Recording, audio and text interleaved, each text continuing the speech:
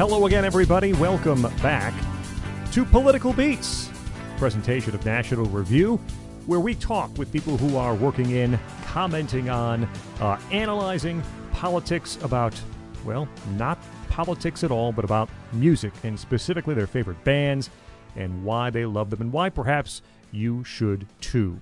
You can subscribe to our feed, new episodes, iTunes, Google Play, Stitcher, TuneIn, usually on Monday mornings, or at nationalreview.com. Click on podcasts right near the top on the pull-down menu, and you find all of our old episodes there, too. As you listen and enjoy, please leave reviews as well. We love to see and read those reviews. My name is Scott Bertram. Find me on Twitter at Scott Bertram, and my co-host, as always, standing by, it's Jeff Blair. Hey, Scott, how are you? How you doing? I'm well. I will say, tough week. We do have the baseball playoffs to kind of hoist us up, so a little give and take, I think, this week. Go Nats! I mentioned Jeff is a huge Nationals fan, and somehow his neighbors on the near north side of Chicago allow him to live being a Nationals fan in Cubs country. It's nice of them. I keep my shame hidden. So we welcome in our guest today on Political Beats.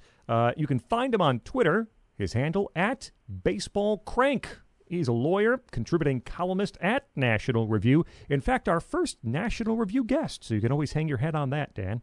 A Mets fan. They're not in the playoffs. I'm a White Sox fan. We are not in the playoffs either. So, and a former baseball blogger, too, thus the Twitter handle. He is Dan McLaughlin. Dan, how are you? All right. It has indeed been a very sad week, and that brings us to our topic today. Indeed. And before we get to the band, which people might already know, we do want to ask you, though, about your political beat, your political job being a contributing columnist at National Review. What is a contributing columnist, and how did you get involved in the world of politics from being a baseball blogger? Yeah, well, I'm a lawyer by my day job, as I have been since 1996. There's sort of a long, convoluted road to political writing. I started out doing a weekly politics column, essentially, in my college newspaper, and our sports columnist for the paper at the time was Bill Simmons, who, of course, would go on to much bigger and better things later on. And I actually started writing for Bill's, having sort of kept in touch through mutual friends, started writing for Bill's sports website, a weekly baseball column, back in 2000. This was when Bill was still the Boston sports guy, writing for a little AOL-based website up there before he went to ESPN. And then, terrorists blew up our office in 2001. I got back into writing about politics, started doing politics and baseball on my blog in 2002, and gradually moved on to writing at Red State starting in 2004, and among the various other outlets along the way, and started in at National Review at the beginning of 2016, and have been writing exclusively for NR since about June of 2016. And Dan McLaughlin, his band, his artist, is one that I feel somewhat strange giving a long intro to, given all that's happened. But songwriter, guitarist, band leader, 4 decades in rock and roll, 80 million plus albums sold, just 2 top 10 hits. Although it seems like he had far more than that, based on how many you know. He truly is one of the great American rock and rollers of all time, and he has passed away, as you very well might know. He is Tom Petty, and his band, of course, Tom Petty and the Heartbreakers. And we turn the floor back to you, Dan, to tell us a bit about how you got into Tom Petty and the Heartbreakers, and what that music means to you. Yeah, and I'm. Let me give you just a very brief background of my own musical background. I was born in 1971. My parents were not rock and roll people. They were from the pre-rock and roll era, so I grew up on, basically 1940s music until I was about 10, and my older brother was 14 and joined the Columbia Record Company, and started getting us into, myself and my siblings into rock, really starting with the Beatles. and gradually got into more contemporary or current at the time artists like Billy Joel and Asia, and eventually Springsteen. Once I heard The River. The first record that I ever bought was an LP of Paul McCartney's Tug of War back in 1982. But I was I listened to a fair amount of hard rock, but I think am still at bottom a pop rock guy.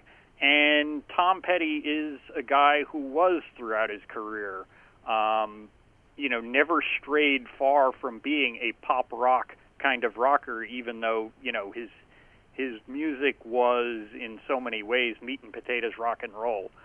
He always had, he didn't produce the kind of buried in the mix vocals and bizarre song structures and other things that signify artists who have purposely turned their back on the kind of pop musicality that so much of rock and roll had in the 60s when he was young. So what actually introduced me to Petty for the first time, really, I'm sure I had heard some of his songs before then, was what I think introduced a fair number of people to Petty in the mid-'80s, which was his very bizarre video for Don't Come Around Here No More, which is in many ways the most different Tom Petty song that Tom Petty ever did, even though the outro of the song is very much standard Heartbreakers rock and roll. The song has a lot of sitars and everything, and the video was an Alice in Wonderland theme and very, very psychedelic, as really anything that touches Alice in Wonderland is inevitably going to be psychedelic. I don't feel you anymore. You're dark and blue. Whatever you're looking for, hey! Don't come around here no more. I've given up. Stop. And the video actually stirred up a fair amount of controversy at the time because it was weird and creepy, and it seemed like everybody was on drugs, and they turned the girl into a cake and ate her at the end. Yeah, they eat her. It's really, really weird. It really is. It really is weird. The top hat is the weirdest part of all. That's a giant top hat. Yeah, and Petty, in one of the tragedies of Petty's career was that he lost his collection of top hats when his house burned down. So that got me into knowing who Tom Petty was and having a good sense of what his music was. But I think I really got into Petty in a serious way with Full Moon Fever in 1989. Really one of the greatest, just one of those perfect albums, the perfect marriage of, the right guy at the right time with the right collection of songs, and each one flows into the next. And there are plenty of great artists who have produced tons of great music but never had one of those perfect albums. And Full Moon Fever is really one of those perfect albums, like Back in Black or Born in the USA, or Boston's debut album. In some cases, they may not even be the band's best album, but an album like that just you just put it on and you listen to the whole thing end to end, and there's not a single moment that feels out of place.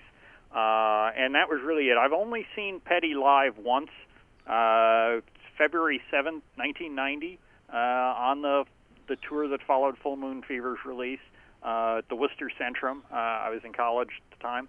I actually had wanted to see him this summer, but got around a little too late to getting tickets, and the shows that he did at Forest Hills were sold out.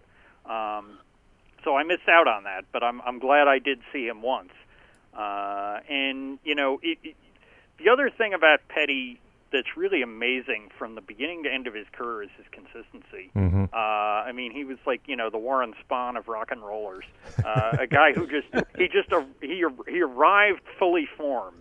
He sounded like, if you know anything about Tom Petty's music, the very first, from the very first notes of his first album, he sounded like Tom Petty, all the way to, if you go up and look up on YouTube, clips from the Hollywood Bowl show last week that closed his tour. and he closed out the show with American Girl, and it was Tom Petty. It was the same Tom Petty. One of the things I cite as an example of that, if you've listened to Petty's live anthology released in 2009. Yes. Which was even a revelation to me, because I was a big fan by that point of a lot of Petty's music, but I didn't own all of his albums, so there were still, tracks that I didn't know as well, or things that I'd kind of, not paid as close attention to, in addition to the fact that there's a bunch of covers on there and whatnot. But if you listen to most artists and a collection of their live work over the years, you can kind of pick out when things were recorded. The artist's voice changes, maybe the band changes its tempo or its lineup, and the songs on the live anthology, the earliest ones I think were recorded around 1980, the latest around 06 or 07. So it's almost a 3-decade period, and it could be a recording of one show. Mm-hmm. Petty and the band sound exactly the same from one track to the next, and that's really remarkable. I have to say, I have an amusingly similar experience with Tom Petty as Dan does, which is ironic, because I'm a slightly younger generation. He's born in 71, and I was born in 80. And again, what was the first time Tom Petty busted into my consciousness? Well, it was with "Don't Come Around Here No More." It's that dang video. That thing just probably got everybody's eyeballs when it came out. It haunted us all. The other thing is Full Moon Fever. Again, this is the album, one of the first CDs I think I can remember pushing my dad to buy, because we had seen it was "I Won't Back Down." It wasn't "Free Fallin'," it was "I Won't Back Down" was the one that we saw on I think it was VH1 actually. We're like, hey, we got to go get that. So we went, and I believe we got it from the library or something like that. That's how I got all my music when I was growing up. Exactly. And at one point he announces, "Hello, CD listeners." Yeah. Yes, he does. He does. And then by the time the Greatest Hits album came out, which is I think 93 or 94, I just remember it just being taken as an absolute given that this guy's one of the canonical members of the rock music world. It was so obvious when all those songs were stacked up back to back to back that this is one of the major talents of rock and roll. And then, of course, that also had another greatest hit on it. It was thrown in as an extra track, which we'll get to. It was at that point where I decided, okay, I'm going to see if I can investigate this guy more. And he had just that conveniently come out with a box set. Box set to this day I would still recommend people go get. It's called Playback. 6 CDs. He insisted that be sold for $35 to $40, which was an amazing value back then, and is still a pretty darn good value today. And then from that point on, I went back and I actually got all of the records, and I was stunned at the consistency of this guy. It's not even just the singles, the hit tracks, it's the album tracks. There are some records of his that I think are weaker than others, and we'll get to that. But you start with 1976 as Tom Petty and the Heartbreakers, and you can go all the way from there up to, I would say, She's the One. 96 is the last one that I think is truly top level. He's got a lot of great songs after that on Echo and The Last DJ and Highway Companion and some other stuff. But you've got such an amazing track record of consistency. And the interesting thing about him is that, he'd even describe himself as a meat and potatoes rocker, but he's more than just that. He's crafty enough to throw his quirks and his interesting, twists and turns into the same style as all of the rest of his music, and that basic, hit single or straight ahead rock and roll approach, so that on a lot of these albums you find some interesting side alleys and roads not taken and interesting left turns, but he never lets it overtake the basic concept of what he wants to do, and it's because of that he's timeless. There are so few artists that basically everyone of every generation agrees on. Whether you were born in the 50s, you were born in the 80s, or you were born in the 2000s, you're okay with Tom Petty. Yep. You're like, yeah, it's pretty good stuff. Everybody likes him so much. And you find people who say, like, I really hate Bruce Springsteen. He's so pretentious. I really hate Bob Dylan. I can't stand his voice. He doesn't know how to sing. People have objections to almost every other classic act out there, but everybody loves Tom Petty. And that is an amazing accomplishment. I'm going to piggyback on that real quick, and that is, I had similar thoughts, and I compare Petty a bit to CCR in that A lot of CCRs too, and CCR spans generations, and everyone's got Chronicle, and everyone knows the 20 tracks, and everyone knows the words, and it spans, again, generations. But a lot of those songs just seem like they've always existed. Proud Mary, it just seems it's always been there. But, John Fogerty had to actually write it, and CCR had to record it. And a lot of Petty's songs, American Girl and maybe Refugee, they have this quality to them, like they've always been around. But Petty had to write them, and the Heartbreakers had to record them, and they came from somewhere. And that somewhere was like this melding of 60s era Byrds and a little Rolling Stones and a little bit Southern of rock right, too. Little Southern. Very Leonard Skinner kind of a thing. He's from Florida, and so you get a little bit of the South pouring in there too, and coming together in this like tuneful jangle, but with this swagger, this kind of sly swagger to it. And that was the Petty sound. And that was the Petty sound from basically day one. The Tom Petty and the Heartbreakers debut. Couple of big songs. Breakdown was the single. It's alright if you love me. It's alright if you don't. I'm not afraid of you running away, honey. I get the feeling you owe. American Girl, which everyone knows now, didn't even chart when it was released off of the first album. But there is so much of Tom Petty, as Dan mentioned earlier, fully formed on really those first two albums before they got a top-flight producer to join them. But Tom Petty and the Heartbreakers, and You're Gonna Get It, those first two albums, Tom Petty stuff was fully formed and ready to rock. Yeah, and one of the things that, when you I guess if we're sort of segueing into the first album, again, two of my other absolute favorite artists that I've over the years, Bruce Springsteen and Billy Joel, and if you pull off their first album or two, you can hear them learning their craft. You can hear the Dylan influence, right? Because they're both releasing albums in the early 70s, and you can sort of see them over their first couple albums paring back that excess wordiness of trying to sound like Bob Dylan, right? And Petty never has any of that, right? Petty songs are tight from the beginning. Petty songs are tight even when he co-writes with Bob Dylan himself. And that's pretty amazing. But there's no learning process there. That clearly it had, as with CCR, I guess, a lot of it had been done before he had a record contract.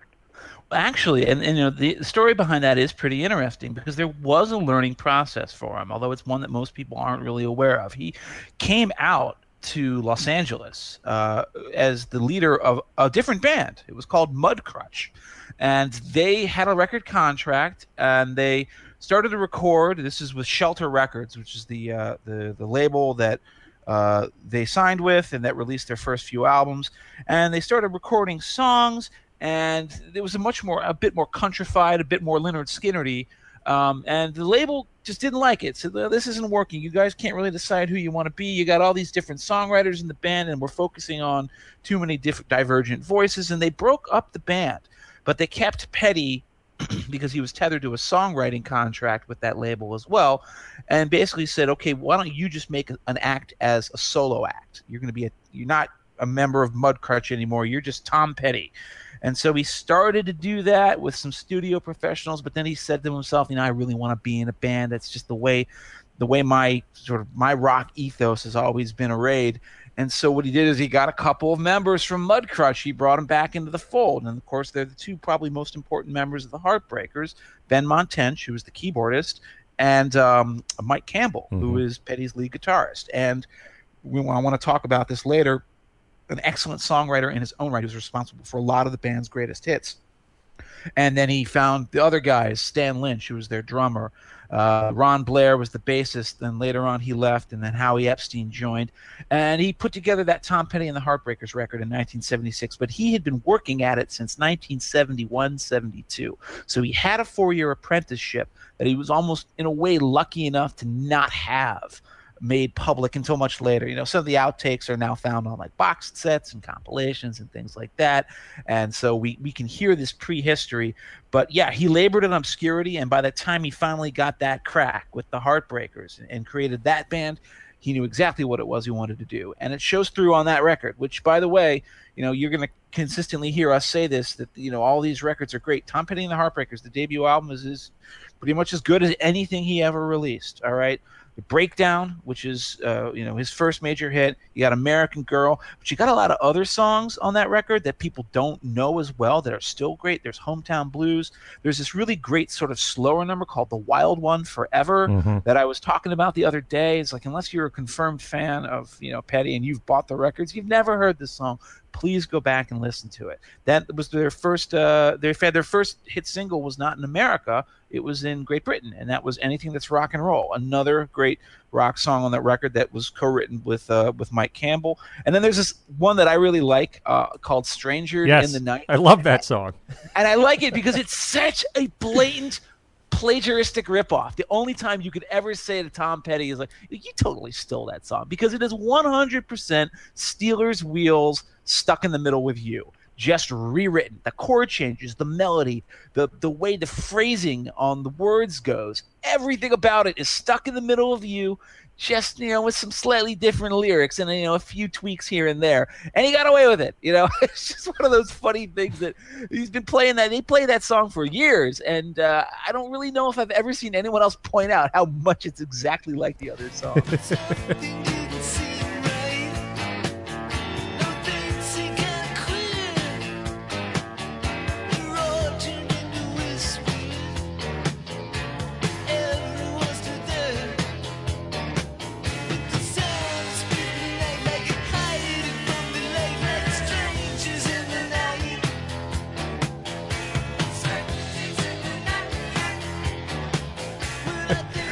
Political Beats. It's Scott Bertram, Jeff Blair, and Dan McLaughlin at Baseball Crank.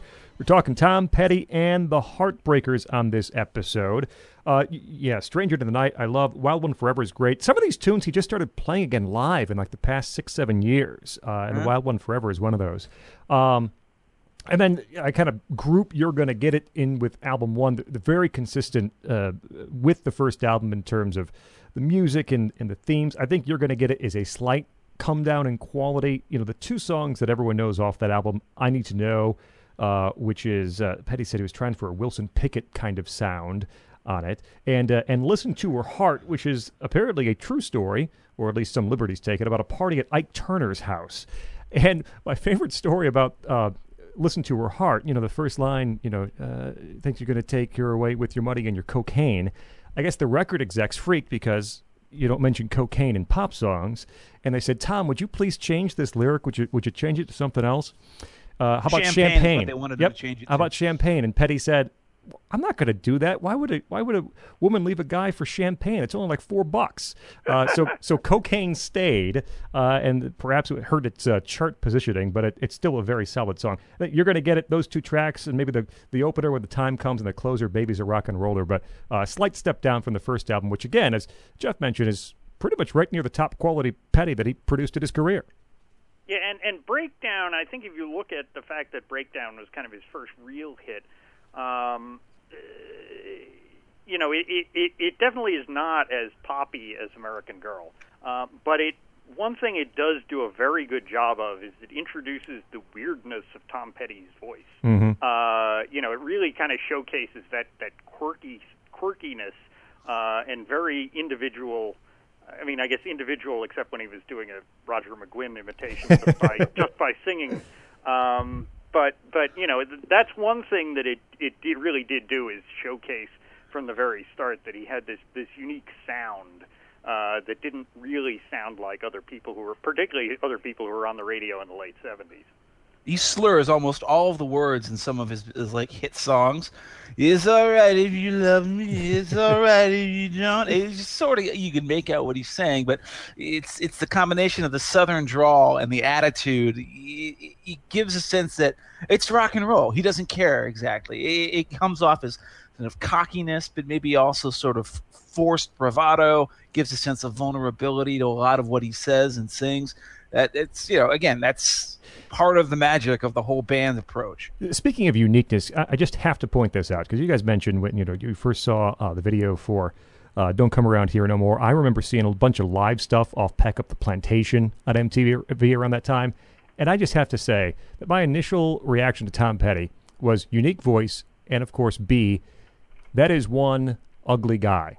I mean, he's not a conventionally handsome guy, right? Which works in rock and roll, but that always stuck out to me. He always looks vaguely skeletal, you know, about the jawline or something like that. Absolutely. Yeah, and that too was in some ways a benefit to him in the fact that he came out in the 70s when radio was dominant and most rock and rollers just looked like a big indistinguishable pile of hair.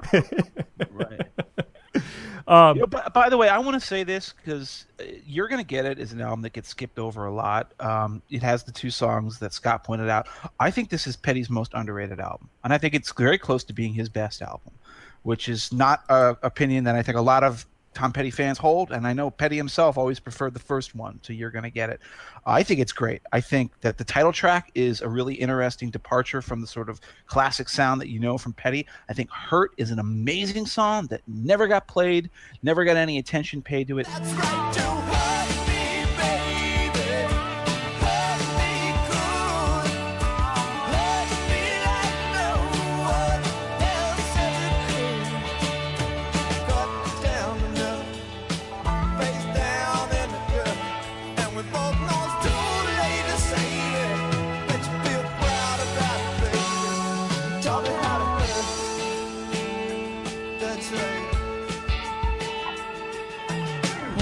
Too much ain't enough. No second thoughts. There really, in my opinion, is not one single bad track on this record. And what I like the most about it, and this is an interesting thing to say, is that it's only 29 minutes long. 10 tracks, 29 minutes. Not a single song is more than 3.5 minutes.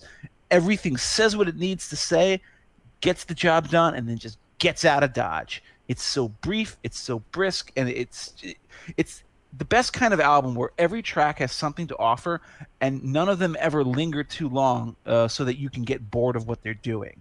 It's a really cohesive record. Again, this is the one that falls between the slats in the Petty discography, especially because of what comes next. I recommend that anybody listening to this go back and give it a shot.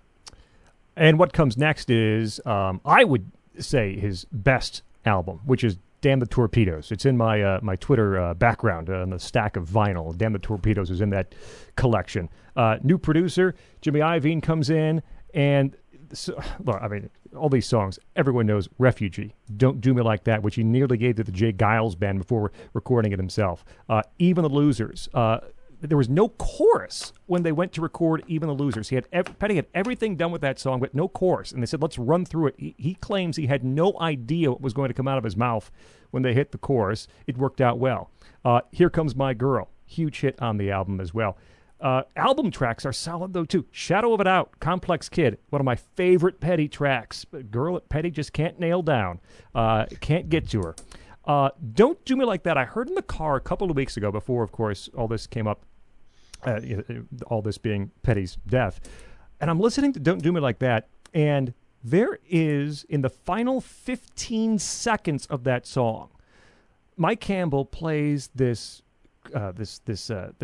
chord progression that I don't think is anywhere else in that song. And I went back and listened to it a few times this week, and I still think that's true. It's like the final 15 seconds, there's a whole other song bursting to get out of Don't Do Me Like That almost through this chord progression that Campbell comes up with, and it just fades away, and that's it. But that's a great, great song, and Damn the Torpedoes, I think, is his best album. Damn the Torpedoes is a great album, and you mentioned Mike Campbell, and so I wanted to take this time to make this point, is that everybody thinks about Tom Petty and the Heartbreakers as, you know, Tom Petty's band, which is true because Petty is the frontman and he writes most of the songs. What can never, ever be understated, though, or underemphasized, is how important Mike Campbell is to the band and is to those albums. Mike Campbell actually wrote the music for a lot of Tom Petty's greatest hits, and a lot of people don't realize this. Refugee and Here Comes My Girl, both off of Damn the Torpedoes, those are Mike Campbell songs. Petty wrote the lyrics to them, but the band even jokes that "Here Comes My Girl." They literally just basically took the demo that Campbell brought in, didn't change a thing, used the exact music that it was already arranged as, and then Petty just made up a lyric that goes over. And by the way, I love Tom Petty singing on "Here Comes My Girl." He goes through the entire range from just a speaking drawl to like the chicken squawk. That's the way I describe the Petty yowl. He's either like a squawking chicken or maybe like a really angry stray cat in the alley. Going, ah! I love it. And then he goes to the Birdsian thing in the chorus with Stan Lynch harmonizing with him. But Mike Campbell wrote so many other good songs. Mike Campbell wrote The Boys of Summer by Don Henley. I didn't even know that until I looked it up just the other day. He wrote the music to that. It was actually Don Henley just wrote the lyrics. And I think Petty passed on that song, too. I think Campbell offered him first. Yeah, and you could picture that, changing nothing but replacing Henley's vocal with Petty's and drop it in the middle of a Tom Petty album, and it would sound just the same.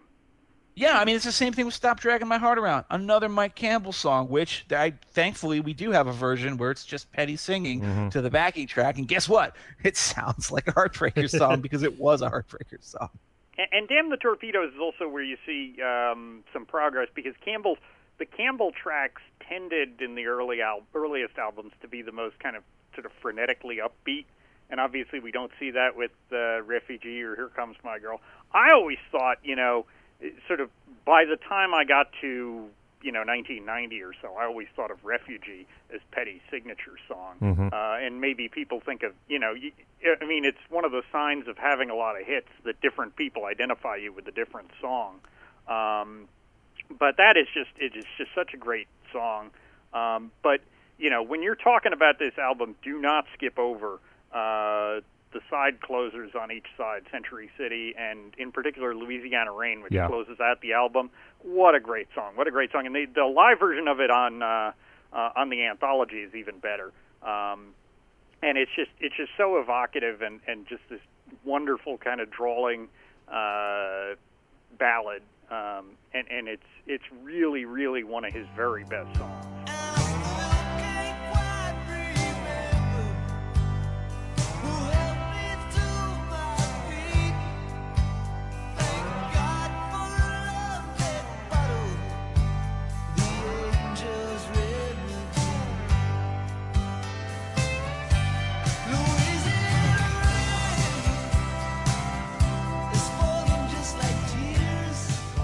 That's another really old one. I mean, Louisiana Rain dates all the way back to the Mudcrutch days, and so does Don't Do Me Like That, which was another one from like 1973, and it was almost on the discard pile. Like they played a few versions of it just to get the band warmed up during the damn Torpedo session, and they didn't really think it was worth much until like the second engineer came in near the end of the session and says, hey, I know I'm not supposed to say this because it's not my place, but you guys, come on, you got to do that Don't Do Me Like That song. That's really good.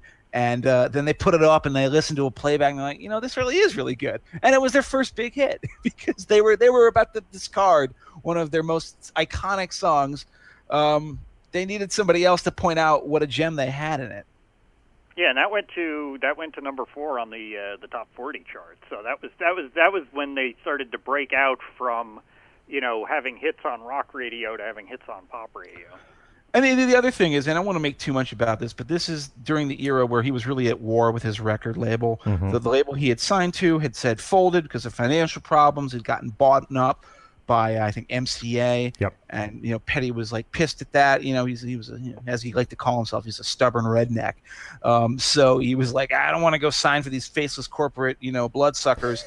And he very nearly didn't even release the album. I think he got to the point where he was having, like, his bandmates travel around with the tapes, the actual studio tapes, the reel-to-reels, like, in their trunk so that he could go in front of a judge and swear without lying that he wasn't sure where the tapes were at any one time. And, going through all of this massive war with your record label, which, you would think would lead to an absolute disaster of an album, and then have the result be your greatest hit. And, in a lot of people's estimate, the greatest album Tom Petty ever did is one hell of a turnaround. And then this is the one that made Petty an international superstar, and with great reason. Political Beats, a presentation of National Review. Subscribe to our feed, new episodes, iTunes, Google Play, Stitcher, TuneIn, or right there at nationalreview.com. Please listen, leave reviews as well. I'm Scott Bertram. He's Jeff Blair. Dan McLaughlin with us today at Baseball Crank on Twitter, contributing columnist at National Review. We talk Tom Petty and the Heartbreakers. Jeff mentioned the war with record labels. It continued with the next album, Hard Promises, also delayed and nearly not released for a long time because record company wanted to add $1 to the price of the album. Petty said, I'm not going to give it to you, or I'm going to call it the $8.98 album, so you have to charge $8.98 for it. Eventually, Petty wins and puts out what I think is an overlooked album in Petty's collection. And I have to take time to talk about The Waiting, because in trying to rank Tom Petty's top 5, top 12 songs, everybody's going to have different songs in different orders. It's just the way of Tom Petty's career. So many great songs, and each one of them sort of speaks to each of us differently. The Waiting for me is peak Petty, especially from the start of the second verse all the way through the bridge and into Mike Campbell's guitar solo. It is everything that Petty should be. There's the 12-string Birds-esque guitars. There's the shout and response just before the chorus. Stan Lynch, who is a terrific drummer, is right in the pocket the whole song. And he's adding some harmony vocals there, which he did a lot before Howie Epstein got there. Mike Campbell's solo is fantastic. There's a little flourish just after the chorus. The second verse, Petty is so good in his songs, and Dem the Torpedoes said this too, with fitting in the phrases he wants in whatever place he wants, right? And the words just kind of go where he wants them to be. And to me, The Waiting, again, from the start of the second verse all the way through Campbell's solo, that is the most perfect Tom Petty moment of his career. Well, yeah, I run and chased a couple women around. All it ever got me was down. Yet then there were those that made me feel good, but never as good as I feel right now. Baby, you're the only one that's ever known how to make me wanna live like I wanna live now. I said, the waiting is the hardest part. The rest of the album is great too. Something Big is a non-single track. Great story about a guy who meets a stranger, takes up to the hotel. The next morning, the cleaning people get there. He's in bed, maybe dead. We don't know. And they say, well, it's just someone else up to something big. Great tune. Woman in Love was one of the other singles. The Criminal Kind is a great track. Hard Promises is just a little overlooked coming after Damn the Torpedoes, but it's fantastic. I would say Hard Promises is the other majorly underrated album of Petty's career. It's probably the other one that I would rate as at or near his best. You stole what I was going to say about Something Big, because everybody knows The Waiting, and that's obviously the one big single from the album. Woman in Love was supposed to be the second single. Kind of got pipped because Stevie Nicks' label released Stop Dragging My Heart Around, which is Tom Petty in all but name. They duet on the records, so it was sort of taken by people to be the next Tom Petty single. But the ones that are really great on that record, again, this is an album that has no bad songs, are Something Big.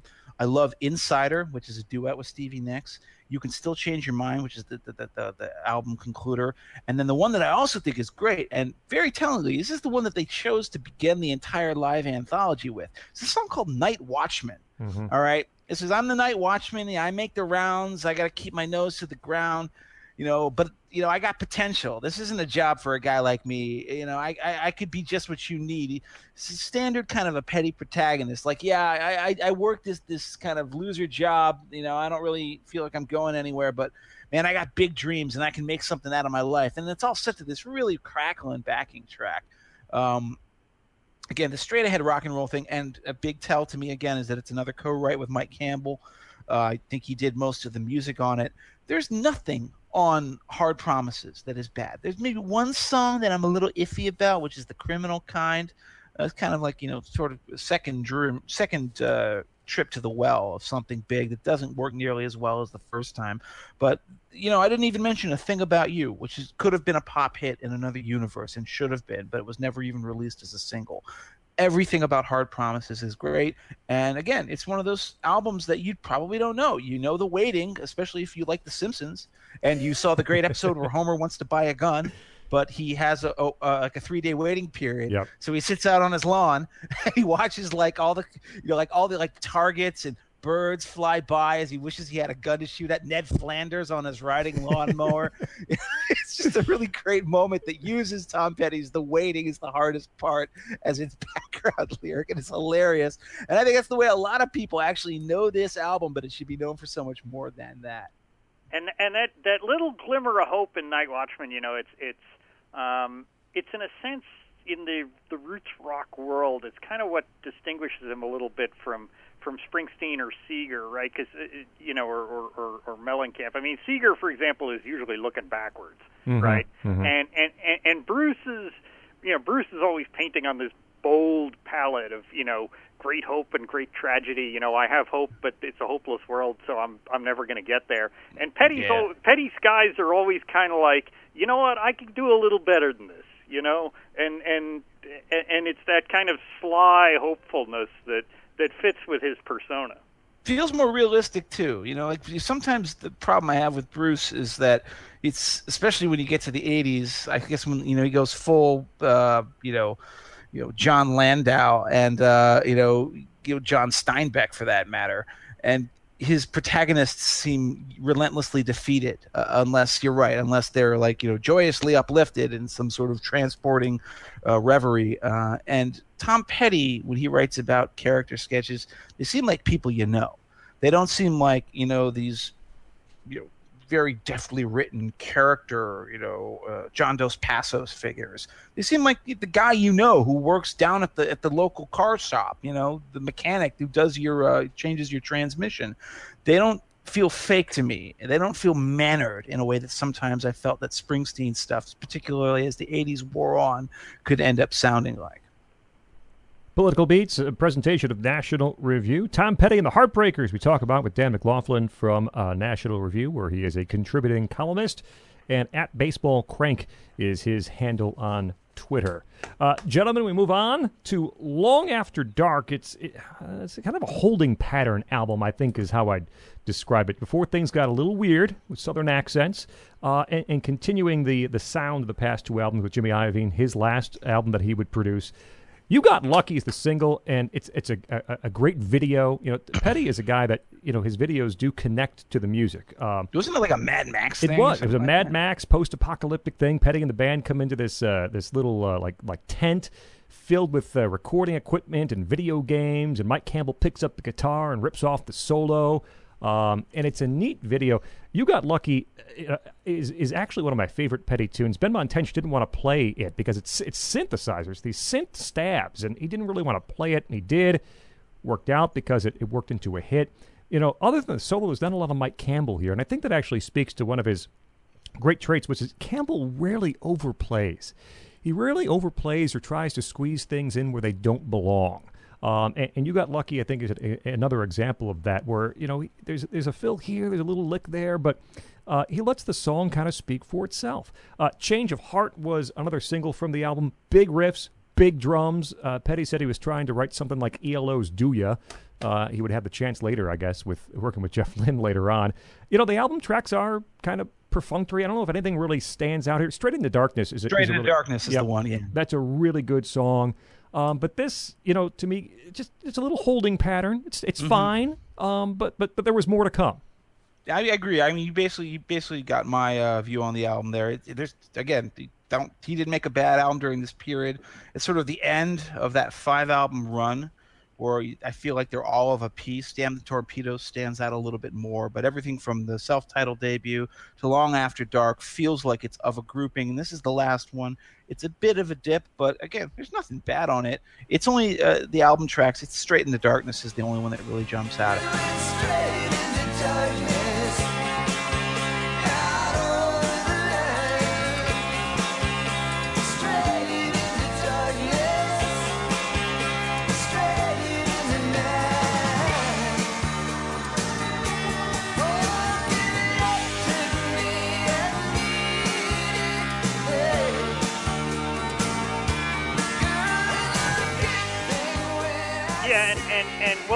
the other thing that obviously that jumps out simply is the fact as we've gone through these first couple albums, is that when you think of Petty's greatest hits, and the ones that are just sort of timeless and that you sort of can't imagine listening to the radio without hearing these songs. There's at least one of those on every album, right? He's always got something. So we have to go now to Southern accents, and this is the tough one. I'm going to just say right now, I consider this album to be a bit of a failure. It's an album that has two really, really famous and well-loved songs, and of course that's Don't Come Around Here No More, which is the most uncharacteristic Tom Petty song of them all, written with Dave Stewart of the Eurythmics. But the story actually is, first of all, let's just say Long After Dark was 1982. Yep.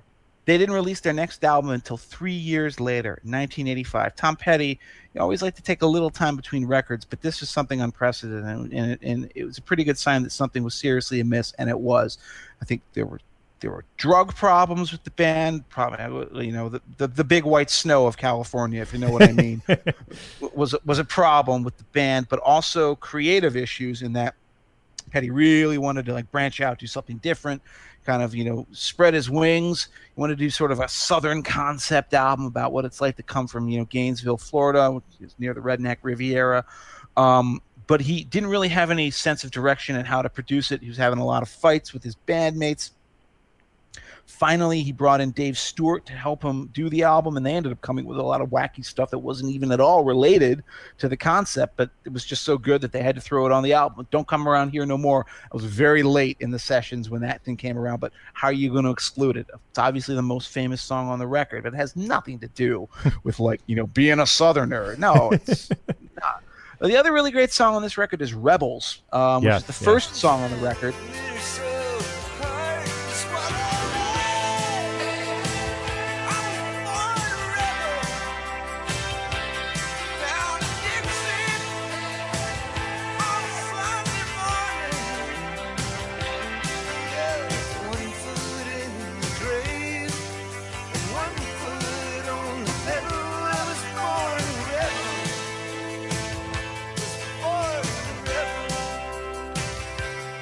And it's the one where Tom Petty ended up breaking his hand, which probably just goes to show. I always feel like that story is a bit massaged. There must be something else involved there. I'm assuming drugs. But he apparently got so frustrated with how his inability for the band to bring that song off in the studio or mix it correctly that he punched through a wall and he shattered his left hand entirely, to the point where, right up until the day he died, he had to have pins, 50 pins holding his left hand together.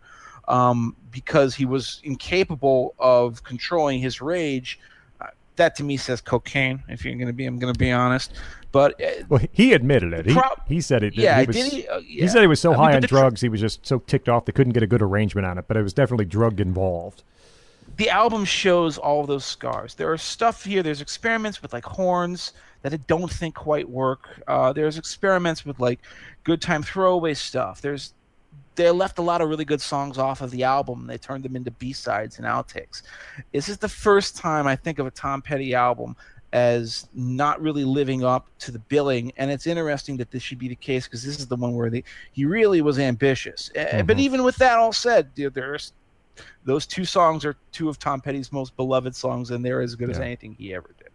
Yeah, and I think there's a couple things to say about this album. First of all, I'm going to disagree with a couple things here. My point before about Full Moon Fever being a perfect album, and this is obviously not a perfect album. This is an uneven album, but sometimes the uneven albums are very good. I'm going to disagree with the idea that Don't Come Around Here No More has nothing to do with being Southern. Actually, I think if you sit down and you work out the lyrics, boy, does it ever it ever have that attitude. It's really just the music and the sitars and all that stuff that sounds so out of place next to things like Rebels and Southern accents and Spike, the very more Southern songs on here. In a sense, one of the things about Petty is that, and you see that, Petty was never a guy who was willing to be antisocial towards his fans. He was always very grateful to his fans. Mm-hmm.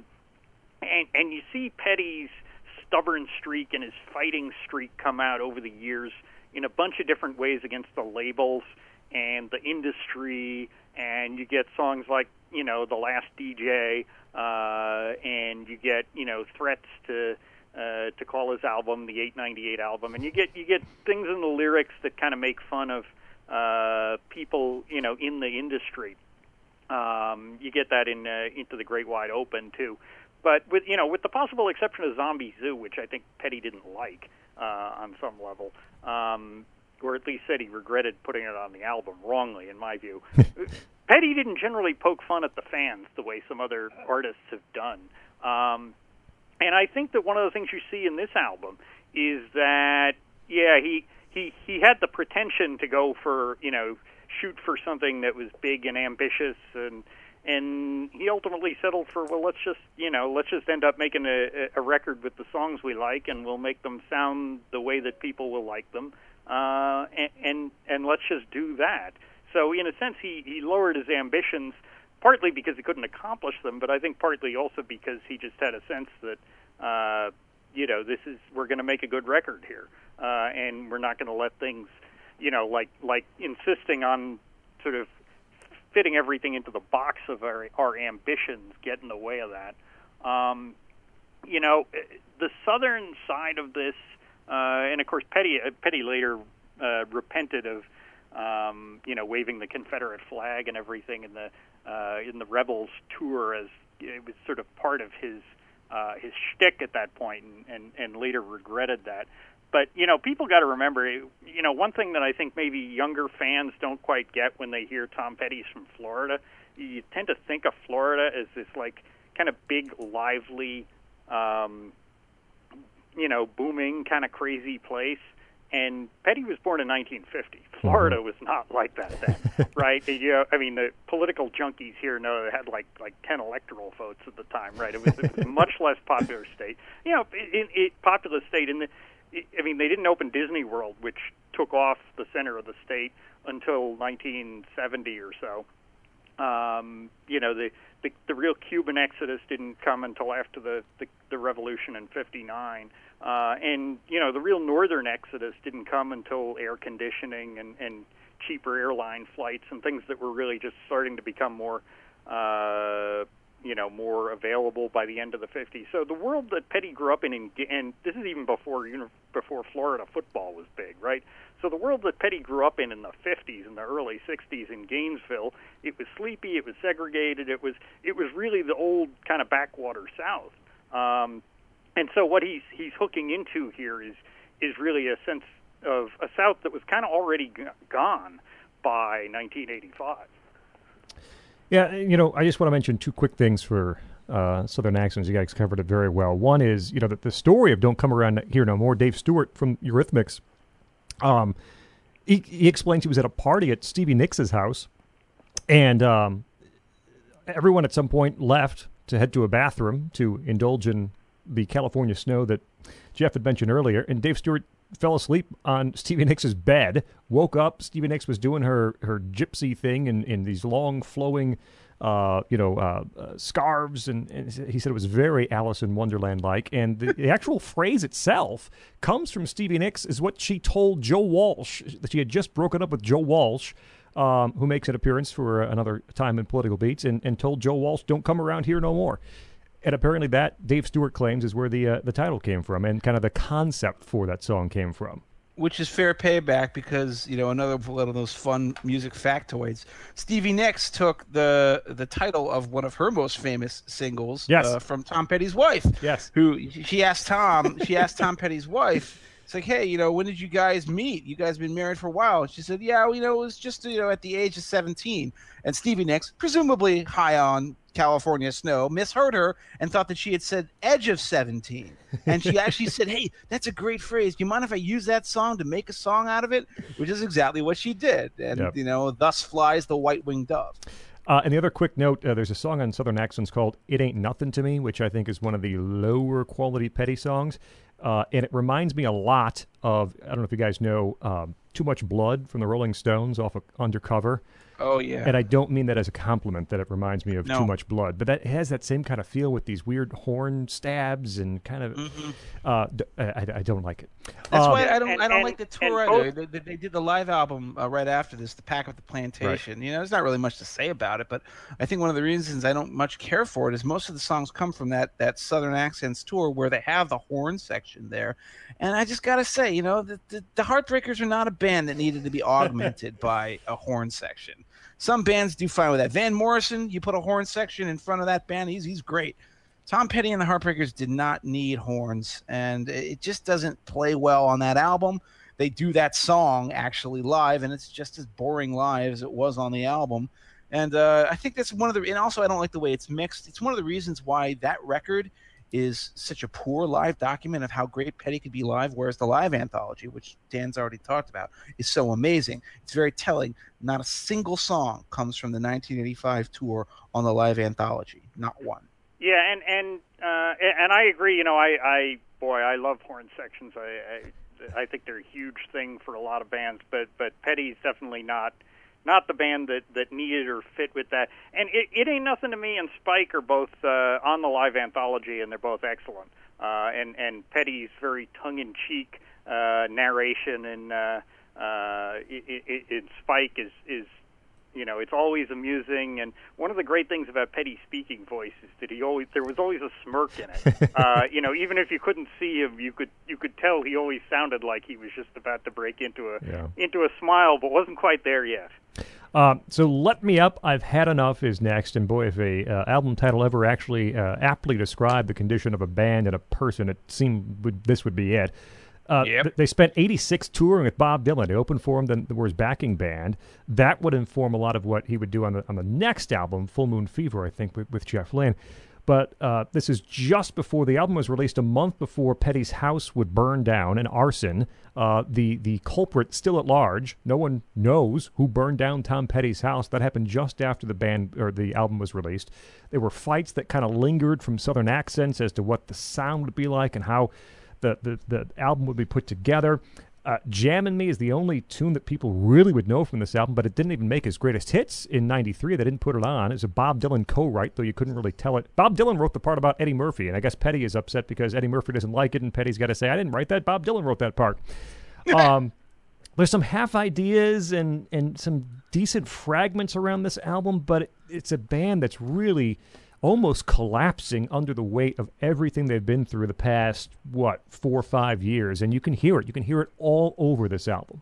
Yeah, it's his weakest album by far, and it's obviously no surprise that after this, Petty decided to, take a holiday from the Heartbreakers, go off and do the solo stuff, work with Jeff Lynne, which became not only Full Moon Fever, but it also became the Traveling Wilburys. It became the Roy Orbison collaboration on his Mystery Girl album. Jammin' Me is an okay song. I think the title track is pretty good for kind of a live raver. Yep. Which one of you is in to take care of you? They'll buy you a diamond. They'll send you on a cruise, yeah. Give it all your money. Give it all your time. They'll wake up one morning and wonder why they're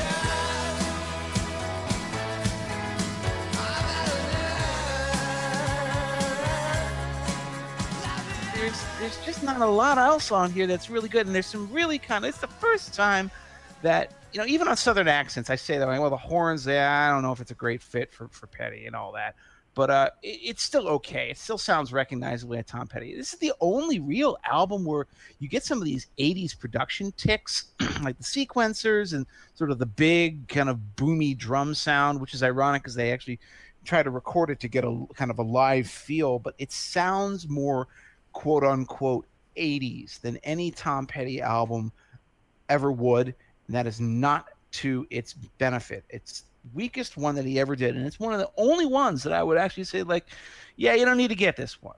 All the other ones he did, I would really make a case for literally every other album, including Southern Accents.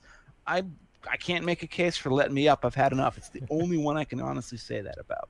And even the cover art is totally generic 80s. No idea which band this is. Yeah, right. It's a portion of everyone's face slammed together is the cover from Let Me Up. Yeah, yeah.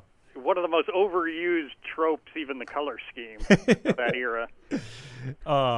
If there's a bright spot, it's that it leads to what's next, which is Full Moon Fever, and a collaboration with Jeff Lynne from ELO. They would co-write basically all the album. Mike Campbell be involved in some ways. I want to give the floor to Dan. I know he loves Full Moon Fever. Lots of people love Full Moon Fever. I want to make two quick points. One is the songwriting was pouring out of him. It's after the arson. It's kind of a rebirth for Petty, and it's a more uplifting album than you'd think for a guy that just had his house burned down. But he was so prolific. Mary Jane's Last Dance from the Greatest Hits album actually dates back to the Full Moon Fever sessions. There is a just sublime tune on playback called "Waiting for Tonight." That came from the Full Moon Fever sessions. The Bangles sing backup on it. It's just a wonderful tune. He was writing a ton of great stuff in Full Moon Fever. And one point I want to make about Petty in general with songs from this album is Petty had a way of writing that drew you into the song immediately. Think of all the Tom Petty songs that you know the first two lines to, at least. But the first two lines, obvious, right? Even from this album, Free Fallin', everybody knows the start of Free Fallin'. Running Down a Dream was a beautiful day, the sun beat down. Breakdown and Refugee and I Need to Know, even the more minor hits. He sucks you in to the story, and you are plopped right in the middle of it at the start of the song. And I think that's such a underrated quality of his work is that he's able to bring people in immediately to the story of the song and get them involved in it. And I think that's one of the reasons the songs stand up so well and people remember them so well. And it's in full effect in Full Moon Fever. You're So Bad, right? My sister got lucky, married a yuppie, took him for all he was worth. You're right in the middle of the song, and Petty does a great job with that on Full Moon Fever and a ton of his other stuff, but it's a great quality that he has as a songwriter. And Dan, Full Moon Fever, I know you love it. Yeah, and that really is one of the aspects of Petty that why I described him as pop rock, and why he was was and is such a radio staple, because of course that's one of the great features of popularizing your music is making it immediately accessible. There aren't a lot of songs with a 6-minute instrumental introduction. There's not a lot of asking you to buy in. Petty understands that he's got to get you in there and keep you in. The absolute highlight of this record, and I know Free Fallin' is actually not one of my favorites. It's Zombie Zoo, isn't it, Dan? It's Zombie Zoo. I can tell you. The highlight of this, Zombie Zoo, is a really good song, though. I do really love it, and it's snarky and yet a little bit sad. Petty clearly has sympathy for the folks out here who are trying to get a hold of something and they don't really know what it is. But the highlight of this is Running Down a Dream, which is, in my view, his best song. Mm-hmm. And also, in my view, I think if you were making up a list of the great driving songs, I don't know how this isn't number one.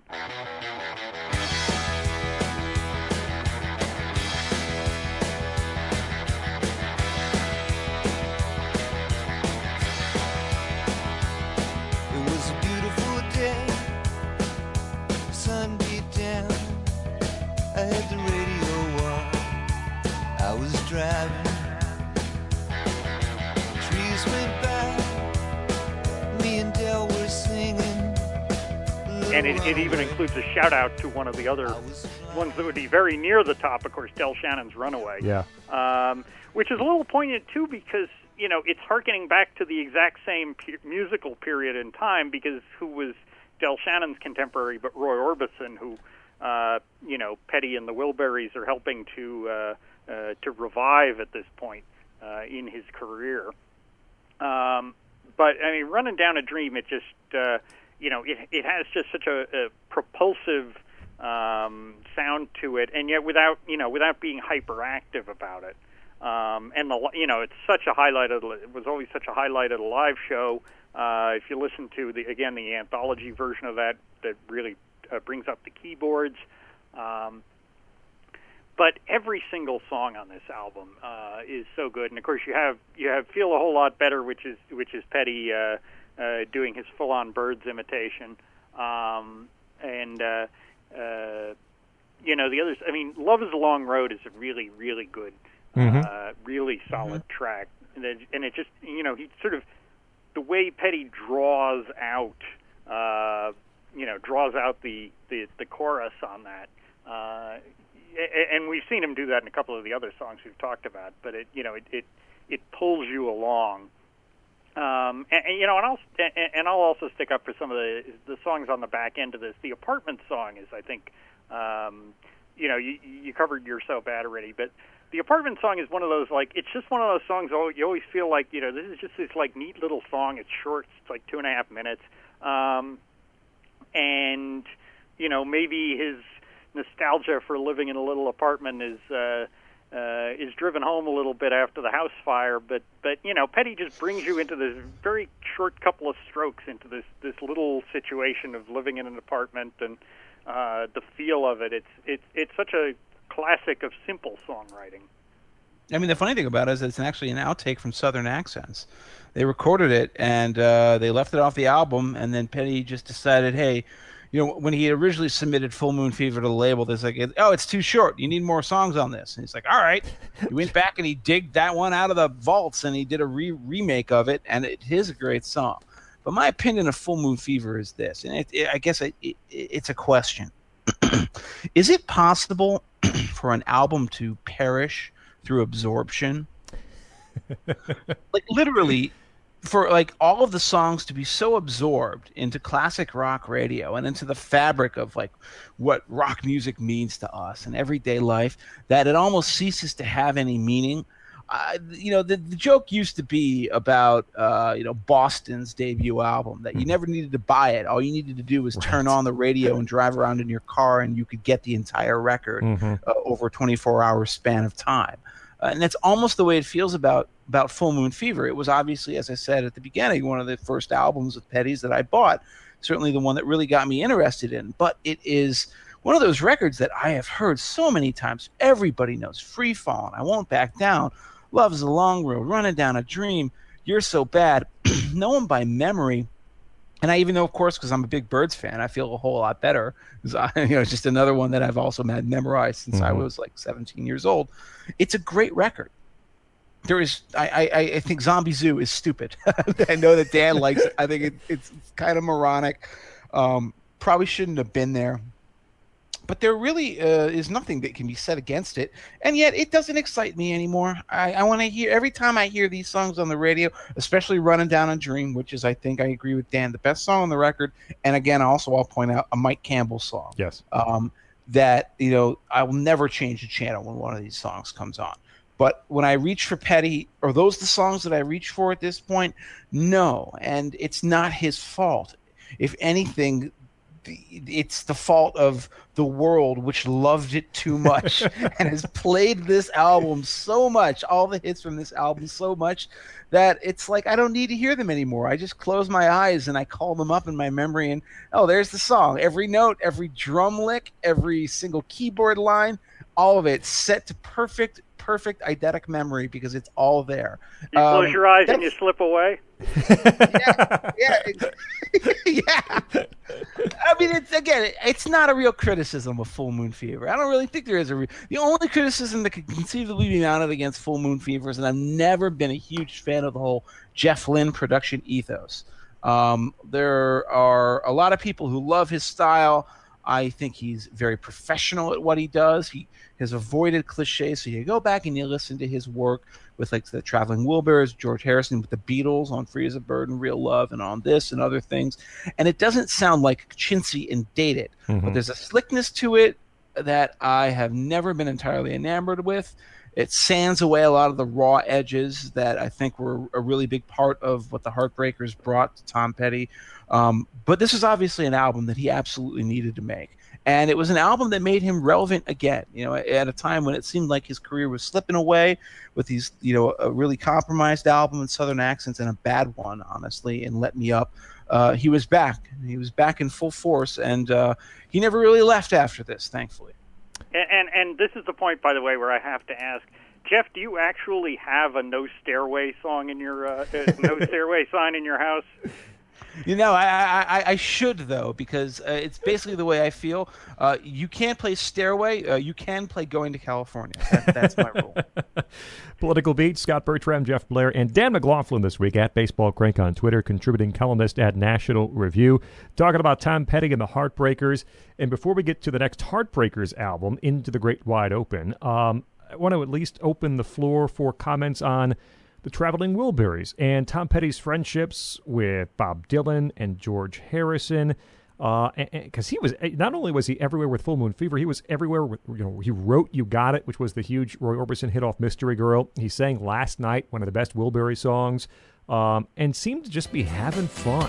I was feeling no pain, feeling good in my brain. I looked in her eyes, they were full of surprise. Last night, talking about last night. Last night. But I mean, listen, as simple as this. If you don't own Traveling Wilburys Volume 1, you're just missing out on one of the more fantastic rock records of the late 80s. There's absolutely no flaws on it. It's just a magnificent, good time with all these giants getting together and making great music, totally relaxed, no expectations, no hang-ups, and it still works to this day. Again, I give Lynn credit. This album does not sound really dated to me in any way. Yeah, the Wilburys. It was just such a charming record, and I wouldn't just say of the late '80s. I mean, I really put it up there among the. You hate to hype it, because the whole point of it was the no hype. But I really put it up there in the sort of the canon of albums you just have to own. And the fact that that they really worked as a band. It's hard to say what they would have been like if Roy had lived and they'd actually toured or even attempted to tour. But it's just such a fantastic album and really blends all of their styles. And I know not everybody did. I liked the second Wilburys album as well. And one of the wry little surprises on there is I like the ridiculousness of the Wilbury twist, which I know not everybody did.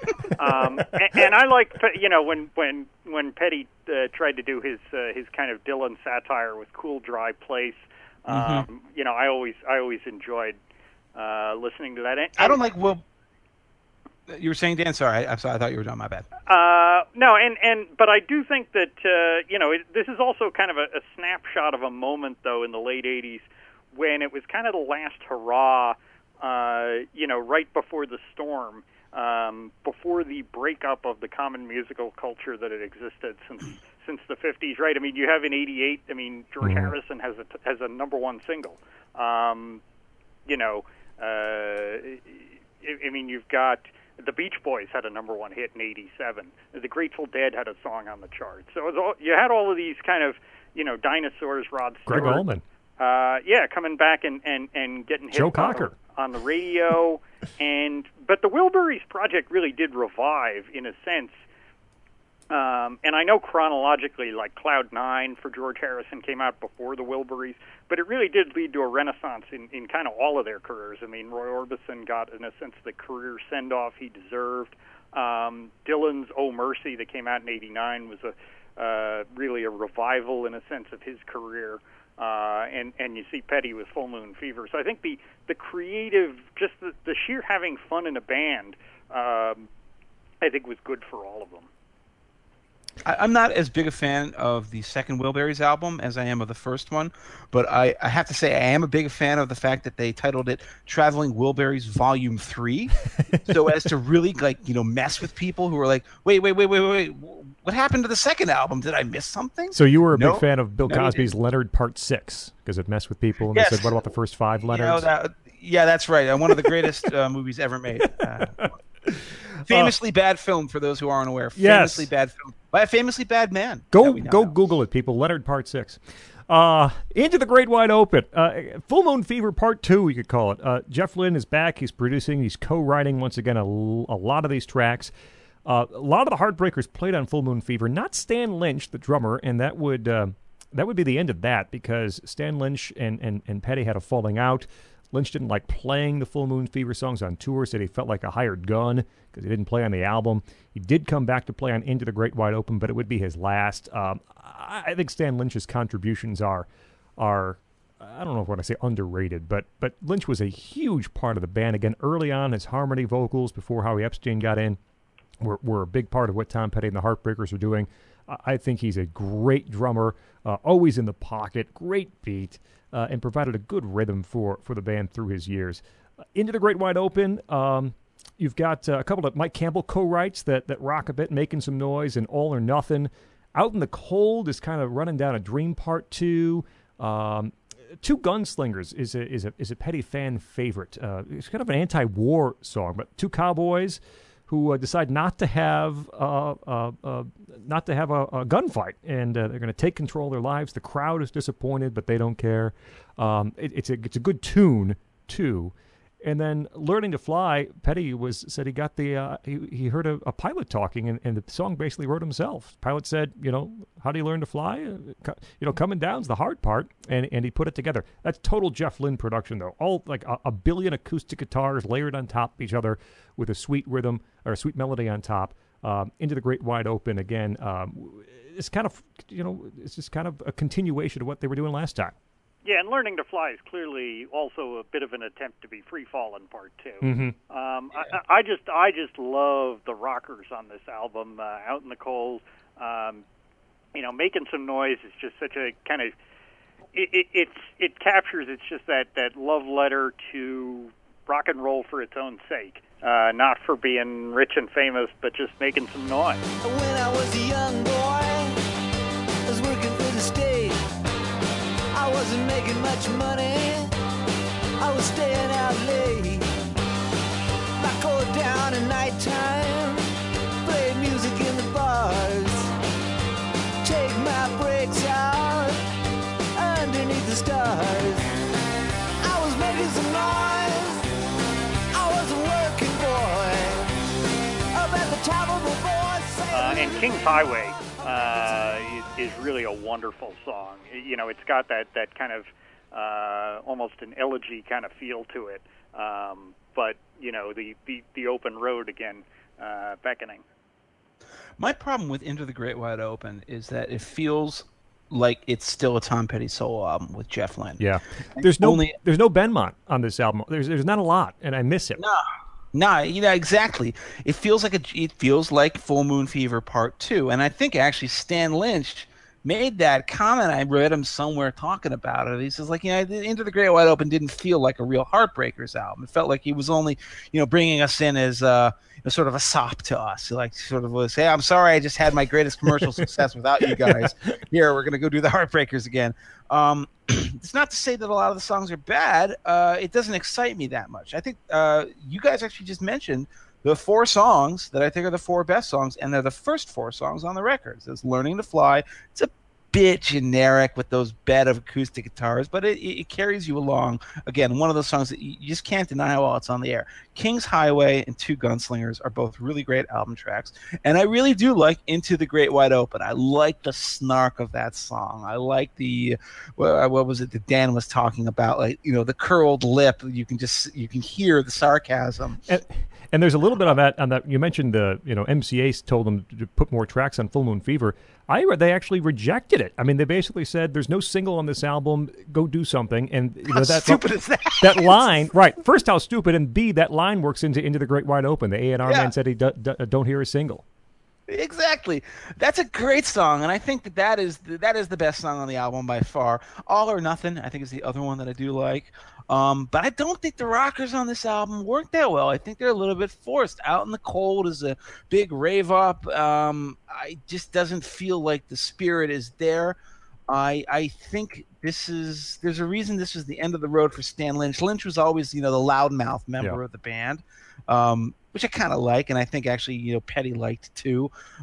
He was, the jackass who would always get into a fight because he was younger than the rest of them. Yep. And this was it. He said he was done. But what he did do, thank God, is he stayed around long enough for the recording sessions that Tom Petty was forced to do by the record label, the evil record label with their stupid strictures and their stupid rules, apparently had written into his contract that whenever they released a greatest hits compilation of Tom Petty's material, which they were now about to go do, that Petty would be required contractually to go record 2 new songs.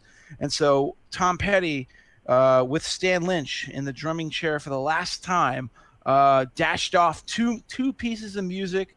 You know, when you have these sorts of compilations with new tracks on them, they're always tossed off crap at the end that you always skip over. You want the hits. You don't want these new songs that are never going to measure up to the classic stuff. Except in this case, because this is the one time in history where that layout actually worked brilliantly. Because what are the 2 new tracks that Tom Petty and the Heartbreakers came up with for 1993's greatest hits, which is still one of the most iconic compilation albums ever released? They're Mary Jane's Last Dance and an incredibly great cover of a 1967 rock single called Something in the Air, which is just a perfect example of how this band, whenever you least expected it, could come out with an absolute gem. Everybody knows Mary Jane's Last Dance. Everybody thinks the name of the song is actually Last Dance with Mary Jane. Or Indiana Girl. Exactly. Everyone knows that song. They think of it the same way they think of Refugee or, Don't Come Around Here No More. People don't realize that it was just like a last-minute bonus thing they had to scratch together because the record label literally was holding a gun to Tom Petty's head saying, do this or else we sue you. It's just amazing that he came out with that. Well, I don't know, but I've been told you never slow down, you never grow old. I'm tired of screwing up, I'm tired of going down, I'm tired of myself, I'm tired of this town. Oh my, oh hell yes, honey, put on that party dress, buy me a drink, sing me a song, take me as I come, cause I can't stay long. Last dance with Mary Jane, one more time to kill the pain. And he's happy about it now. I heard him say in interviews. He didn't want to do it, but, it all worked out for the best. Sure did, didn't it? And again, greatest hits, it's weird to talk about compilation albums in the context of an album act. But, boy, talk about a record that cemented Petty's legend and really kind of introduced him. I was just about to begin high school in 1993. Every single human being I knew owned that record. Mm-hmm. They got it from Columbia House. They bought it. They knew all the songs. It was just a given. Whether you were old, you were young, everybody liked Tom Petty. Everybody loved that video with Kim Basinger as a corpse that Tom Petty abducts from the morgue. That's a creepy video. But yeah, well, at least he didn't eat her at the end, like in the old video. Yeah, it really is one of the last of those greatest hits albums that just everybody owned, and certainly when I was in high school and college, there was just a list of those. You think of the Eagles' 2 greatest hits albums, which, nobody under 50 knows any Eagles songs that aren't on those. Everybody had. We do, because we did an episode on them just a few weeks ago, my friend.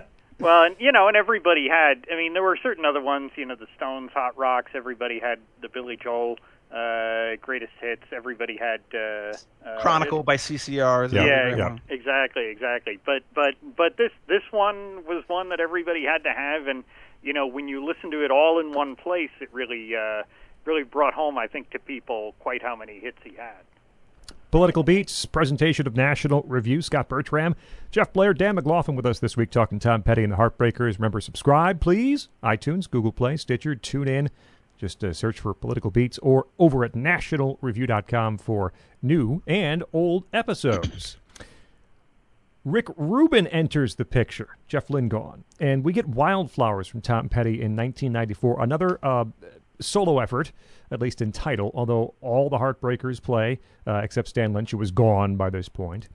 And Wildflowers starts with, I think, the prettiest thing that Tom Petty's ever put down. Wildflowers, the title track.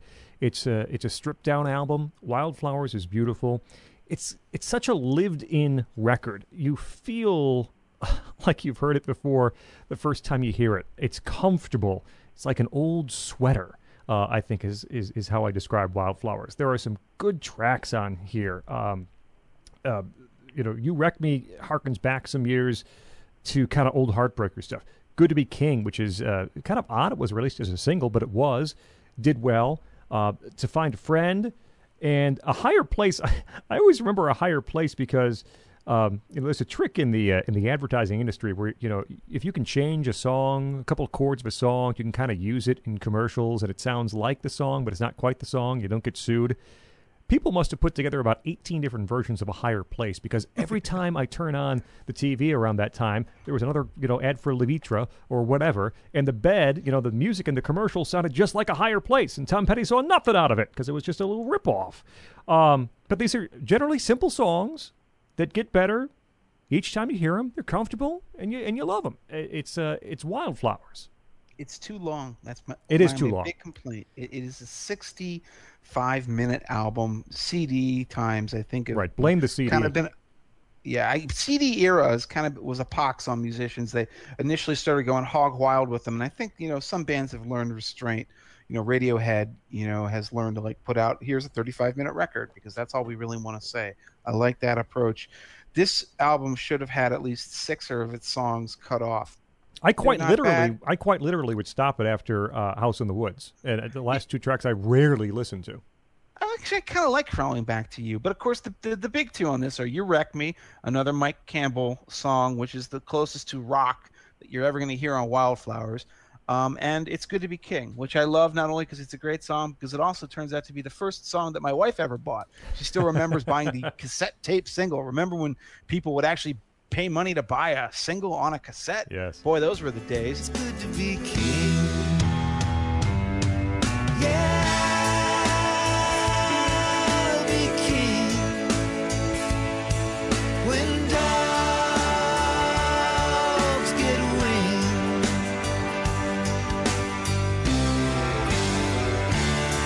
Can I help it if I still dream time to time?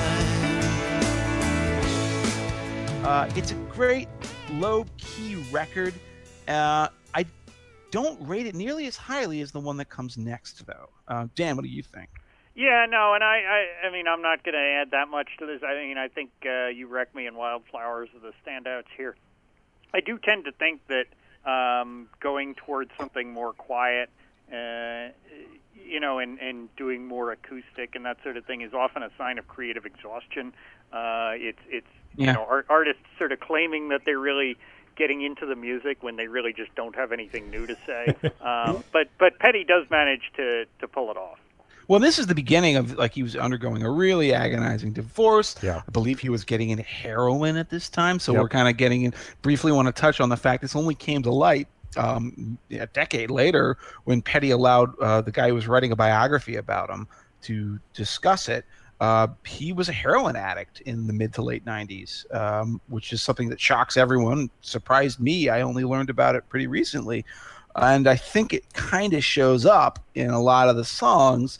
That low-key tone is sort of, when you're really not feeling the energy like the way you used to feel it, well, what do? You break out the acoustic guitars. I think that might be what was motivating some of this, as well as, the pain of, 30-year marriage breaking up suddenly. Yeah, and there's people in the music business, particularly there tends to be a lot of people who get into drugs because they're big into partying and they're big into the scene. And I think reading between the lines, it's certainly how Petty talked about his issues with heroin. I think he was much more the opposite, the kind of guy who, who's high on the music when he's on stage, and it's those down times between the tours when you're sitting home alone staring at the walls that got to him. And I guess that takes us to what I consider to be, he made good music right up until the end of his life, but to me, this next album is the last great Tom Petty album, the last great Heartbreakers album, and he threw it away as a soundtrack to a very mediocre film called She's the One, written and directed by Ed Burns. Anybody remember Ed Burns? He was in Saving Private Ryan. He was in The Brothers McMullen. She's the One. Not a great film. I think Jennifer Aniston was the major star of that. She was, yes. Yes, yeah, and it was a very 90s film and a very Burns's 2 big movies were very 90s. Very 90s stuff. But that album is surprisingly good. It starts with one of, I think, the sort of most underrated songs, especially of Petty's late career. It's called Walls. Grew Up Fast is great. There's a great cover of, we were talking with Chris Hayes about Beck. a couple weeks ago. There's a cover of Asshole, which is an early kind of lo-fi era Beck song. Petty does a pretty good cover of it. And the Angel Dream songs are all excellent as well. There's energy here in a way that I didn't hear on Into the Great Wide Open. There's a fire that doesn't seem to appear throughout the rest of his later albums. I think this is the last really top-shelf Tom Petty album. But, I mean, I'm open to being persuaded. Yeah, and Walls, I mean, the two different versions of Walls are both, and obviously the recurrence of the theme with that and the recurrence of the theme with Angel Dream is part of the structure of writing a film soundtrack. But Walls is definitely the big highlight here, particularly the original The Wall Circus that was the lead single is just such a great song, and a song that really grows on you the more times you listen to it. Mm-hmm. If I never do nothing, I get your back someday. 'Cause you got a heart so big, it could crush this town, and I can't hold out forever, even walls fall down. Lindsey Buckingham doing backing vocals on that. And Petty says Johnny Cash gave him that first couplet. Some days are diamonds, some days are rocks. He said Johnny Cash gave that to him. I think the Beck cover is nice. I think the better cover is the Lucinda Williams cover, Change the Locks. Petty and the Heartbreakers cook on that song like they haven't, as Jeff mentioned, in a couple of albums. That is a really great song. The Angel Dream, both of them are very sweet, and Zero from Outer Space is good. But Jeff, I would argue with you, or to you, that you have to go one more album to get the last great Heartbreakers album. You're an Echo man. I'm an Echo Echo man. Echo was released 3 years after She's the One, and it is definitely a divorce album. It's emotionally intense at times, but there are a lot of really excellent tracks on here. Room at the Top. That's the one. Yeah. Is such a open the veins kind of number. Petty played it, I think, 20 times on the tour for Echo, and then never, ever played it again. He didn't want to hear it. I've heard Petty badmouth Echo just because he doesn't want to listen to what he put out. It was so personal and so emotionally intense, but there's good stuff on here. Lonesome Sundown is a great tune, talking about how redemption comes to those who wait. Echo is just 7 minutes. I think it might be the longest song Petty ever did. But again, it's an emotional song. It really gets to what Petty's going through at the time, which you don't always get from him. And Counting on You is a nice bluesy number with some Benmont fills. Benmont Tench comes back in force on Echo. I like what he adds to the album quite a bit. There's some rockin' tunes. Won't Last Long and Billy the Kid are both good. Mike Campbell, his only vocal tune, I Don't Want to Fight. It's not a great song, though. And I do want to push for Swingin', which I think is one of the last really great singles from Tom Petty and the Heartbreakers. This metaphor of marriage as a boxing match, not literal but figuratively. These sly asides to like Benny Goodman. It's still a lot of Tom Petty in Swingin', which is a great tune. She called her mother-in-law and said, I need a little money. I know I can count on you. After that night in Vegas and the hell that we went through, we went down swinging like Benny Goodman. Yeah, we went. I think if you give Echo another listen, you might come away with a different opinion. I think Echo is the last really great Tom Petty and the Heartbreakers album. I think it's really telling that on the live anthology he only included one single song from that album, and it's Billy the Kid. It's kind of like one of the less intense ones in terms of the emotional burden. But yeah, Man at the Top, Room at the Top rather. That is an amazing song. It is an amazing downer of a song, and in my opinion, I would say that that's his last truly epic number, truly great number. Although again, I also could single out some stuff on Highway Companion coming up. But yeah, that is a dark record. It's just a little bit too depressing for me though, but I'm going to give it another shot now. Yeah, and I'm going to admit I'm going to take a mulligan on this one. It really, you have different points in your life when you listen to things, and as a general rule, my kind of blackout period for music is that decade from '97 when we started having kids to 2007 when I got an iPod for the first time, and I certainly listened to some of the things, and even some of we'll talk about some of the Petty albums that come after that, but this one I basically sort of whiffed on at the time it came out and haven't really gone back to very much since. There was more to come from Tom Petty and the Heartbreakers. One more solo album too. And I just kind of grouped these together because, like Dan, sometimes you unplug a bit. And Echo was the last Petty. I did listen to the Last DJ once or twice, and I just quite honestly didn't dig it. I didn't. Too get whiny, into it. huh? Yeah. Old man yells at clouds, right? Yeah, exactly. Old man yells at clouds. I'm going to use that in my show right up too, by the way. Highway Companion is actually very good. It's a Tom Petty solo album, again, with a lot of Heartbreakers in there. Saving Grace is a good driving song. It was like Running Down a Dream. Square One is the second track on the album. It's kind of like a post-rehab, post-heroin, kicking the habit kind of refresh of life told through Tom Petty's eyes. And you got Mojo and Hypnotic Eye. Just kind of open the floor for thoughts. It's really the last decade of his recorded work or so, those four albums. Yeah, Last DJ, I mean, I really love Last DJ, the track. And some of the other stuff on that record. Have Love Will Travel, I think, is in a lot of ways, and yet again, the live version of that is fantastic. A song that really kind of, where he really kind of gets into his love for the music. I would stand up for Big Weekend on the Highway Companion.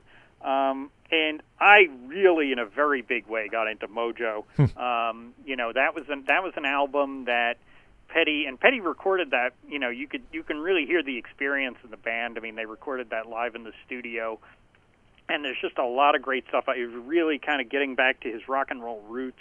They sort of teased the album with First Flash of Freedom, which is a good song, but I think some of the best tracks on there, things like Running Man's Bible and High in the Morning. It's really a fantastic album. Well, it hurts in my heart to see a young man fall. Hurt me to my bones to see him high in the morning and by evening see him gone.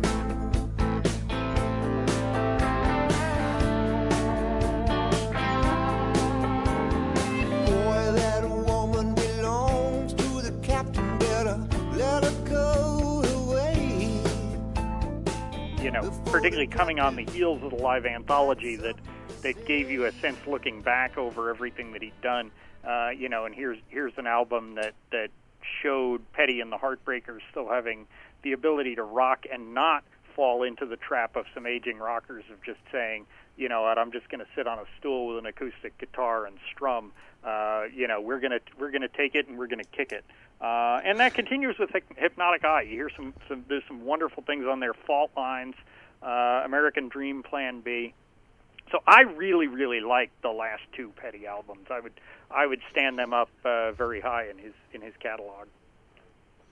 I think the last two Petty albums are actually pretty good.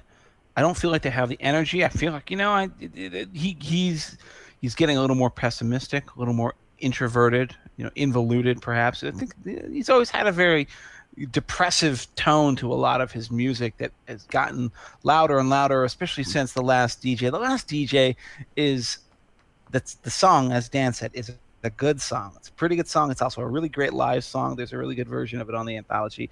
But the rest of that record just sets my teeth on edge because it's just so over the toply bitter. It's like it's the MCA lawsuit set to music 20 years later. It seems like why are we doing this? And our DJ is really worth standing up for. Anyways, but I think that Hypnotic Eye. I'm not too familiar with Mojo. I'm going to be honest. I have not heard it. I heard some of the songs I think on the radio, but it just kind of passed me by. I think Fault Lines and Full Grown Boy are the two ones from Hypnotic Eye that I really like a lot. And again, it just goes to show that the rate of release is slowed. The energy kind of tails off. The guy is old, and obviously seemed to be in some ill health, as we now know, because he just suddenly passed away. But the ability, the consistency, the musical quality never really flagged. Tom Petty really understood how to craft a very catchy rock song or a very interesting folk tune or just basically a 3.5-minute song that would hold your attention right from the beginning of his career up until the day he died.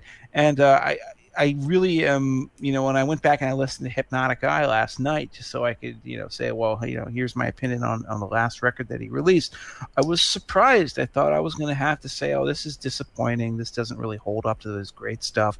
It's a damn good record. It's not as good as, say, She's the One, which I think is the last truly great Petty album, but it's good. And you made 3.5 minutes. I was looking at, I think it's Long After Dark, and the first 8 or 9 songs on that album are all of them are like between 3:25 and 3:35. Like that is exactly the length that Tom Petty wanted the songs to be. It's a really good length. It's the Scott. perfect It's length. A great length for a song. That's right.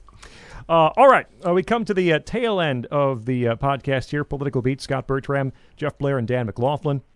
Talking Tom Petty and the Heartbreakers, this is the time when we tell you, each of us tell you, which 2 Tom Petty and the Heartbreakers albums you should own and which 5 tracks you should hear if you don't happen to have a local classic rock radio station on. You'll hear, one every 90 minutes or so. We tell you what you really should hear, and we let our guests go first. Dan, take the floor.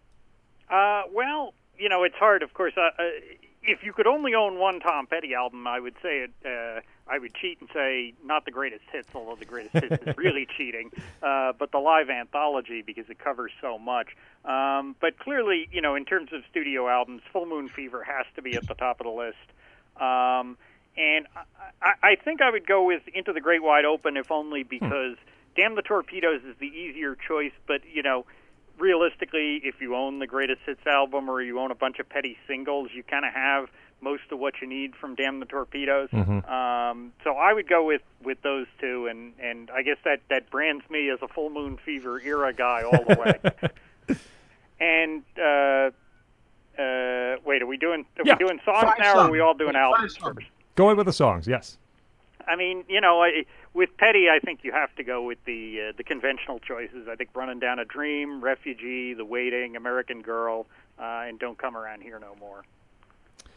My album, Damn the Torpedoes, I would say, is one of my 2 albums. I think it is the best Tom Petty album from front to back and one of the best rock records of that late 70s era. You're just not going to go wrong front to back, and the classics that are on there really are it's the best work, right? Refugee and Shadow of a Doubt and Don't Do Me Like That. The second album I struggled with a bit. There's so many you could pick.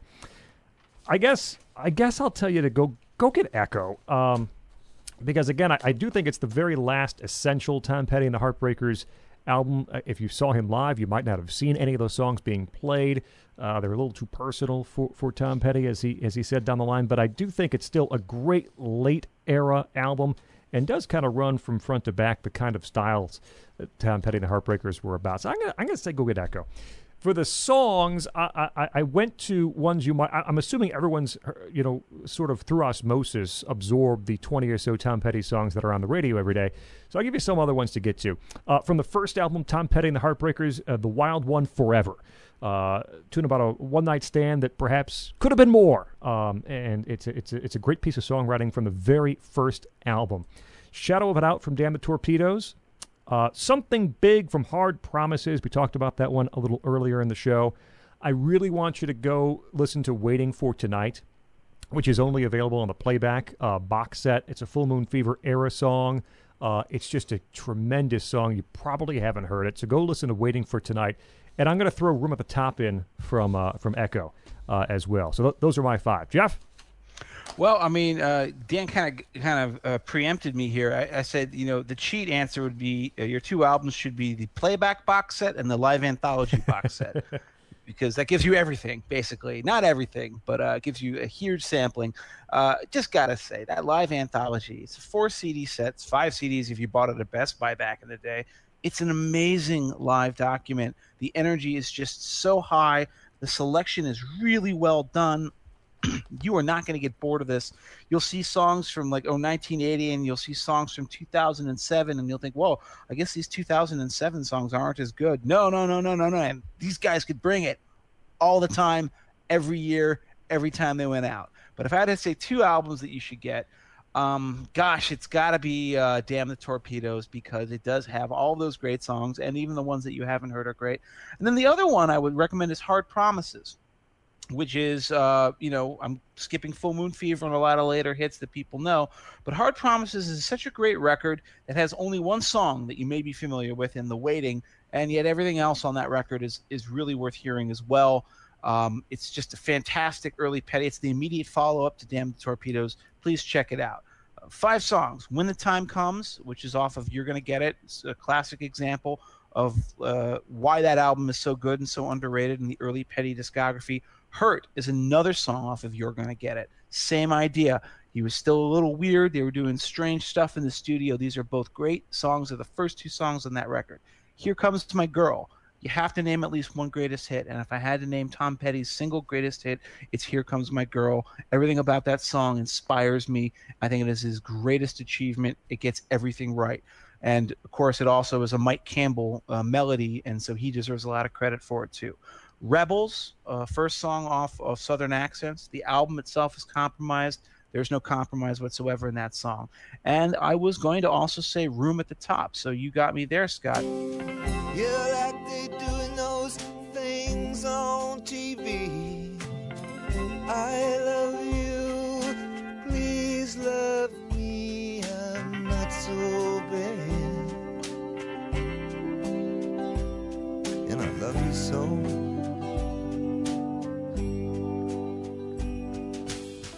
I got a room at the top of the world tonight. Now, Room at the Top is a very dark song, very unhappy song, but it's a really good representation of what Tom Petty brought to his later career and in his quieter modes. And there you go. Our look at Tom Petty and the Heartbreakers pushed forward for awful reasons, which would be Tom Petty's death. But we had the opportunity to go through and talk about what he meant to us and to the world of rock and roll in general. Dan McLaughlin, at Baseball Crank on Twitter. Find him contributing also at National Review. And you might find some baseball thoughts from him on Twitter, too, as the handle indicates. Dan, thanks so much for taking time with us today. Glad to be here. And Jeff, always appreciate your insights. Good to talk a little Tom Petty. Oh, yeah, great, too. I wish we could have done it under happier circumstances. Yes. Remember, Political Beats is a presentation of National Review. You can subscribe to our feed, new episodes on iTunes, Google Play, Stitcher, TuneIn, and at nationalreview.com. Click on podcasts. You'll find all our old episodes there as well. And when you listen, be sure to leave a review as well. Thank you for tuning in.